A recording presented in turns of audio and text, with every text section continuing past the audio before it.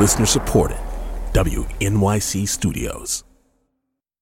Hey, it's Latif from Radiolab. Our goal with each episode is to make you think, how did I live this long and not know that?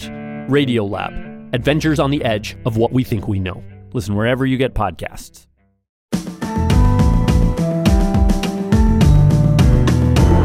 From WNYC Studios, I'm Brian Lehrer. This is my daily politics podcast. It's Thursday, December 22nd. Considering that it's 3 days before Christmas and members of Congress want to go home and there's a blizzard in half the country making them want to flee even faster, there's an incredible amount of high-stakes business being conducted in national politics right now. The full January 6th committee report is due out any minute. Tax accountants and politicians and others are combing through 2 decades of Donald Trump's tax returns, which the House Ways and Means Committee finally got permission to release and already shows some shocking evasions of accountability by Trump. Congress is finishing the big so-called omnibus spending bill, all the government funding for the rest of the fiscal year through next September. And even as of yesterday, some of you heard Senator Gillibrand on this show said she was still negotiating for at least one part of it. And last night, in a surprise visit, as you've all heard, Ukraine's President Zelensky addressed a joint session of Congress and argued for how Americans should view the $44 billion he's apparently about to get for the war in the new budget, and more to come after that. Your money is not charity. It's an investment in the global security and democracy that we handle in the most responsible way. Not charity, but an investment, argued President Zelensky. So on this Thursday morning before Christmas, day 4 of Hanukkah, an intense National Weather Day and National Politics Day, we welcome New York Times congressional reporter Luke Broadwater. Luke, thanks for some time on a day when you have many moving parts to cover. I know you're waiting for that January 6th committee report. You're like checking your inbox every minute. Welcome back to WNYC. Yeah, thanks for having me. Good morning. Luke, let me start on your most recent article in the Times. It's about something you're seeing in the January 6th committee deposition transcripts. They released that part of the final report yesterday as they wrap up their work. And your article is called A Common Answer to January 6th Panel Questions, the Fifth. That's obviously the fifth, taking the fifth, don't have to testify so as not to incriminate myself. How common and by what kinds of people? Right. Well, so yesterday, the committee started rolling out the written transcripts of their more than 800 or even 1,000 depositions. We're going to see hundreds more of these come out during the next week or so. But the first 34 they released had to do with people who basically invoked the Fifth Amendment repeatedly, time and time again. In some cases, more than 100 times throughout the course of these interviews. There are a lot of close allies of Donald Trump, people like Roger Stone, people like Alex Jones, Donald Trump's fundraisers, rally organizers. It really runs the gamut of conservative activists like Charlie Kirk and, open racists like Nick Fuentes. Were invoking their rights against self-incrimination again and again. And the committee says this really stymied a lot of their work because if people will not answer the questions, it will block certain lines of the investigation. And the committee actually thinks they could have referred more people for criminal referrals to the Justice Department if they had gotten more answers. But these transcripts did show some interesting things based on the questions the investigators were asking, because the investigators had obtained text messages and emails through subpoenas. So they were able to read certain text messages to these non-cooperative witnesses, and you could glean information about the investigation from those questions. You just told me at least one thing that I didn't know, which is that Nick Fuentes, who people mostly first heard of because of that dinner with Trump with Kanye West and that he's a white supremacist and a Holocaust denier, that Nick Fuentes was a witness before the January 6th committee. In what context? Yeah, so in the course of the investigation, one of the various teams on the committee got extremely interested in the role of right-wing extremism and how that motivated people to attack the Capitol. And Nick Fuentes was on Capitol grounds on January 6th with a bullhorn in his hand, firing up his supporters. I think he calls them goipers. And so they wanted to hear from him, and they brought him in. He invoked the Fifth Amendment time and time again. In fact, his lawyer was quite pugnacious and openly sparred with the committee verbally, at one time accusing the committee of grandstanding. And one of the lawyers on the committee shot back, like, isn't it ironic that Nick Fuentes is accusing us of grandstanding? So, but he didn't give them much information. He believed, look, you can only invoke the Fifth Amendment if you believe your answer to the question could potentially incriminate you. And so the fact that they were doing this again and again was telling to the committee. It blocked the inquiry, but it did shine some light on how many people believed they had some criminal exposure due to January 6th. Did you say Fuentes, with his bullhorn on January 6th, called the crowd goipers? What does that mean? I'm not super well versed in Nick Fuentes, but that's what he calls his supporters. They are that's like a nickname for themselves. I don't know enough about Nick Fuentes' world to explain the way he comes up with his nicknames, but we do know that Nick Fuentes is, an openly racist, that he does have a following among some young, disinfected men who are angry, and so the committee wanted to see what role he played. Look, Alex Jones appeared before the committee. Yeah, he played an influential role. He was there on January 6th. It came out during some of these transcripts that a very rich heiress who was a fan of Alex Jones had listened to his show and decided to donate $3 million to put on the rallies before January 6th to bring all those people to Washington. So, you might think of some of these people as just, far-right extremists. No one listens to them, but they do have influence, and they do have influence with some wealthy people who can organize things and make things happen. And that's what we saw with Alex Jones. Well, maybe if Trump is reelected in 2024, he'll make Nick Fuentes the Homeland Security Secretary or something. So any American has a right to take the Fifth, not to incriminate themselves, and juries aren't supposed to infer guilt from that. I hear what you just said about how many of these witnesses took the Fifth for much more than things that could directly incriminate themselves. So there seemed to be some kind of organized stonewalling going on.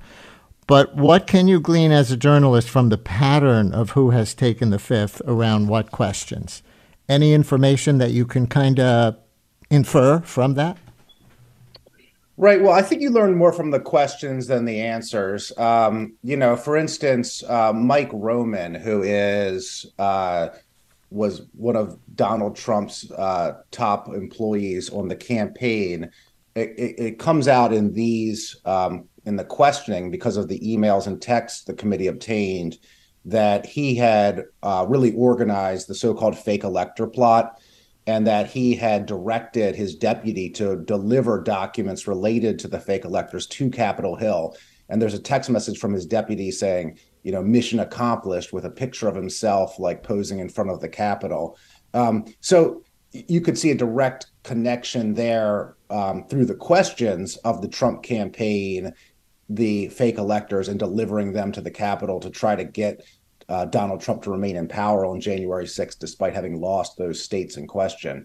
So you could glean information, but it was more from the questions than the answers. These more than 30 people clearly believed they had some sort of criminal exposure, or their lawyers believed if they answered these questions, it could open them up to maybe a Justice Department investigation. And so, they took the Fifth to all sorts of things. Like, for instance, do you believe in the peaceful transfer of power? Mike Flynn's asked that question, and he takes the Fifth to it. Huh. Charlie Kirk takes the fifth on his age and his education, but he's willing to admit his hometown to the committee. So at times they were willing to answer a question here or there, but it was generally a legal stance that if we start talking about this, we could get ourselves in trouble, and it's better just to plead the fifth repeatedly.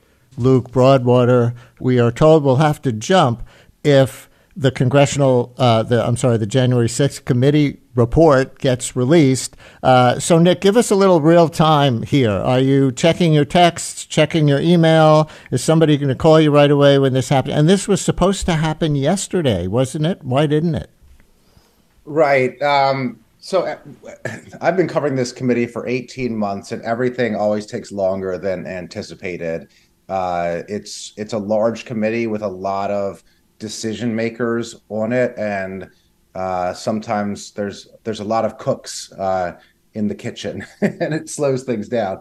Yesterday I was supposed to come out at noon. I heard there were some issues with the government printing office, and then as it got later into the afternoon, Zelensky was in the House, and I don't think it made a lot of sense to release the report as the eyes of the country were all on Zelensky and his speech. I think they were probably waiting for a day when there could be more focus on their findings in this report.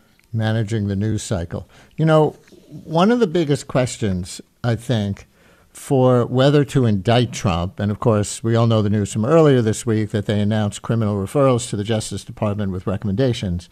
One of the biggest questions, I think, for whether to indict Trump is whether they can prove that he didn't really believe the election was stolen, right? If he did not really believe it, then fraud and insurrection become much easier to prove.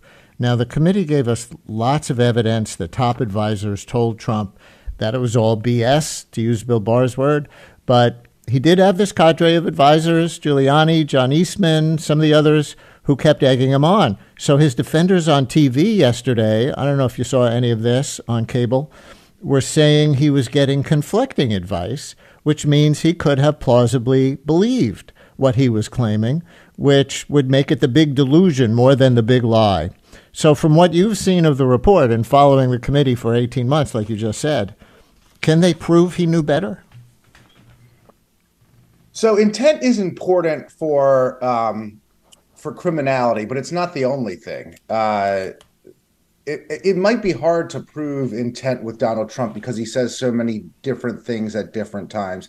And those who defend him, it is true he was getting conflicting advice. He was getting reasonable advice from people who were based in the world of facts, and Donald Trump preferred not to listen to them, and he preferred anybody who would tell him anything he wanted to hear, no matter how crazy or non-factual it was. And you see this time and time again in the various transcripts where, a lawyer from the Justice Department will go into Donald Trump and say, and Donald Trump will have sort of a list of things he's read on the internet or heard in memes or on talk radio or something. And he'll say, well, what about the people moving the boxes in Georgia? And the Justice Department official will say, sir, we checked into that. There was no fraud there. They were just moving the box. Those votes were all counted. And then he'll immediately pinball to another accusation. Well, what about them flipping votes via USB ports? Sir, we checked into that. There was no there. And he would just keep looking for the next crazy theory that would mean that he actually won. And you heard that with the call with Brad Raffensperger, too. I mean, find me 11,000 votes, the exact number I need. Like, right. It shouldn't be hard. Just find the votes that I need to win. That's what he cared about.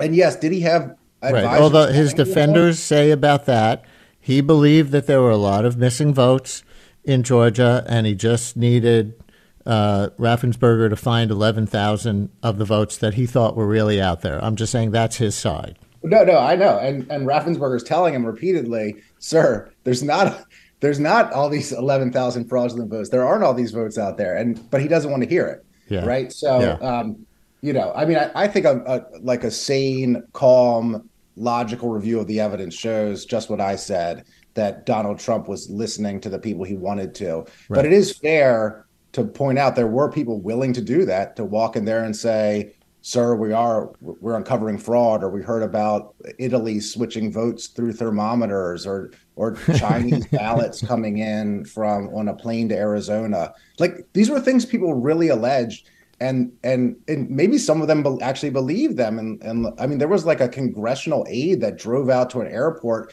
to inspect the plane that supposedly brought in the Chinese ballots. And I mean, there was just really bonkers stuff that people were running down, trying to prove Donald Trump won an election he clearly lost. I think I missed the Italian thermometer story along the way. But they had the Defense Department call the Italian consulate about it. I mean, that's how high up the chain they went with some of this crazy stuff. I want to go on to the other big document dump on Trump. Many years of his tax returns released by the House Ways and Means Committee. I know it's some of your Times colleagues, not you, reporting directly on that. But as a congressional reporter, do you have a sense of what Democrats are pointing to as the most damning reveal or two here? If Trump resisted this release since he started running for president in the first place, you know, we're all looking at this to say, what was he hiding? Are there answers to that question? Yeah. So, you know, Chairman Neal and the House Ways and Means Committee fought for years to get these documents. And when they finally got them, they were able to complete a report and now recommend legislation, which is on the House floor right now. One of the things they were able to determine was that for some reason, and I'm not exactly sure why, Trump was not getting the annual presidential audit that the IRS is supposed to do, as other presidents did. And they need to do more investigation to determine exactly why that was the case. But they view that there was something amiss there. And I guess on that, I don't know if it's just what rich people do because they can, because there are all these loopholes in the tax codes where they can write off this and that. And even though they have a ton of money, they can legally pay no taxes or little tax. Or if Trump is really engaging in some kind of tax fraud, like his company was just convicted of in New York. Right. I mean, you know, those are all good questions. I mean, I would note that that Mazars, the accounting firm, earlier this year said it could no longer stand behind the financial documents that had been provided to it by the Trump organization, the business. So I think there is some question about whether Trump and the Trump organization were fully honest with how they did their taxes, but yeah, I mean, that's all a matter of investigation, and you know, I guess we'll see. So we're not getting any actual tax accountants calling in. Maybe they're all too busy filing people's end of the year. Unfortunately, I'm not an expert in accounting. Right, but we have Carol in Manhattan who says she's in the process of looking what he's done, and she is a real estate investment banker. So, Carol, thank you so much for lending your voice to this segment. Welcome to WNYC. Thank you so much. Quite a fantastic conversation. So thank you, Mr. Lair. And I'm a real estate investment banker. And without naming names, I can share with you that as a banker, we are all very interested in now combing through the real estate tax, the IRS tax forms, because we believe that they will differ greatly from what we have in terms of presentations from the Trump organization to acquire loans. And as a result, that will be quite the problem for a lot of bankers going forward, as well as potential issues to deal with legally.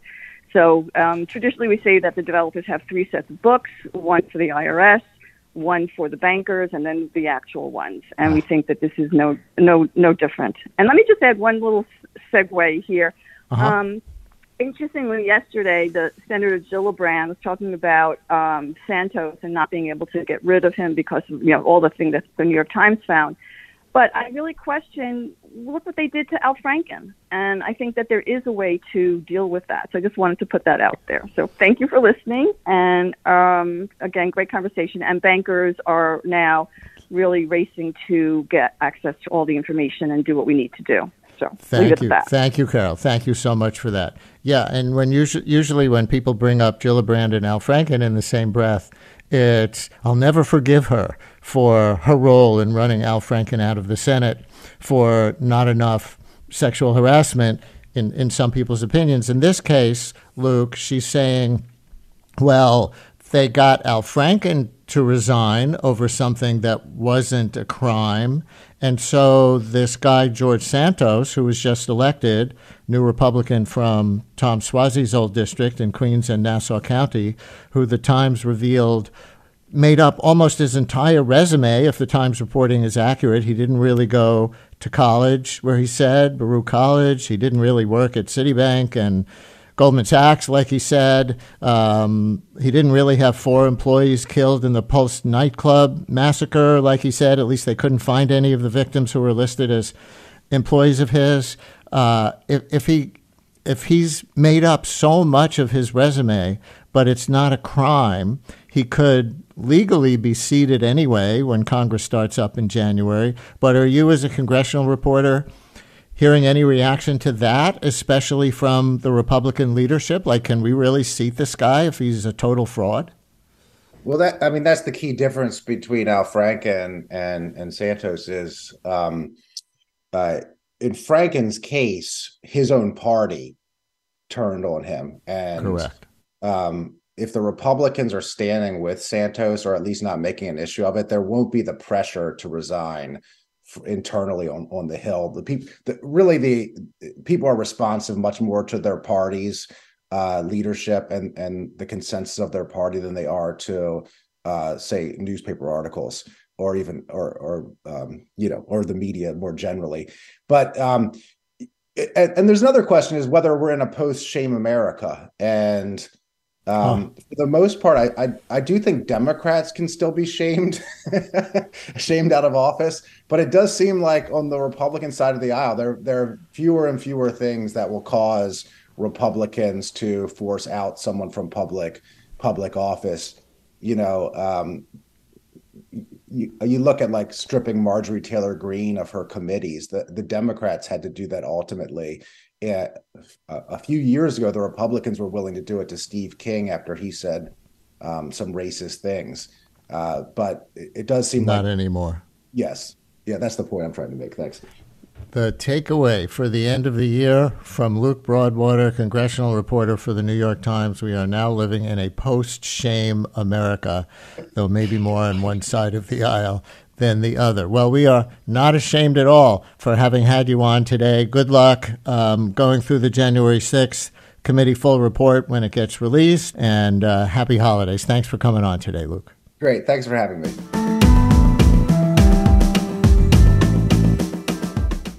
Brian Lehrer, a daily politics podcast, is an excerpt from my live daily radio show, The Brian Lehrer Show, on WNYC Radio, 10 a.m. to noon Eastern Time, if you want to listen live at wnyc.org. Thanks for listening today. Talk to you next time.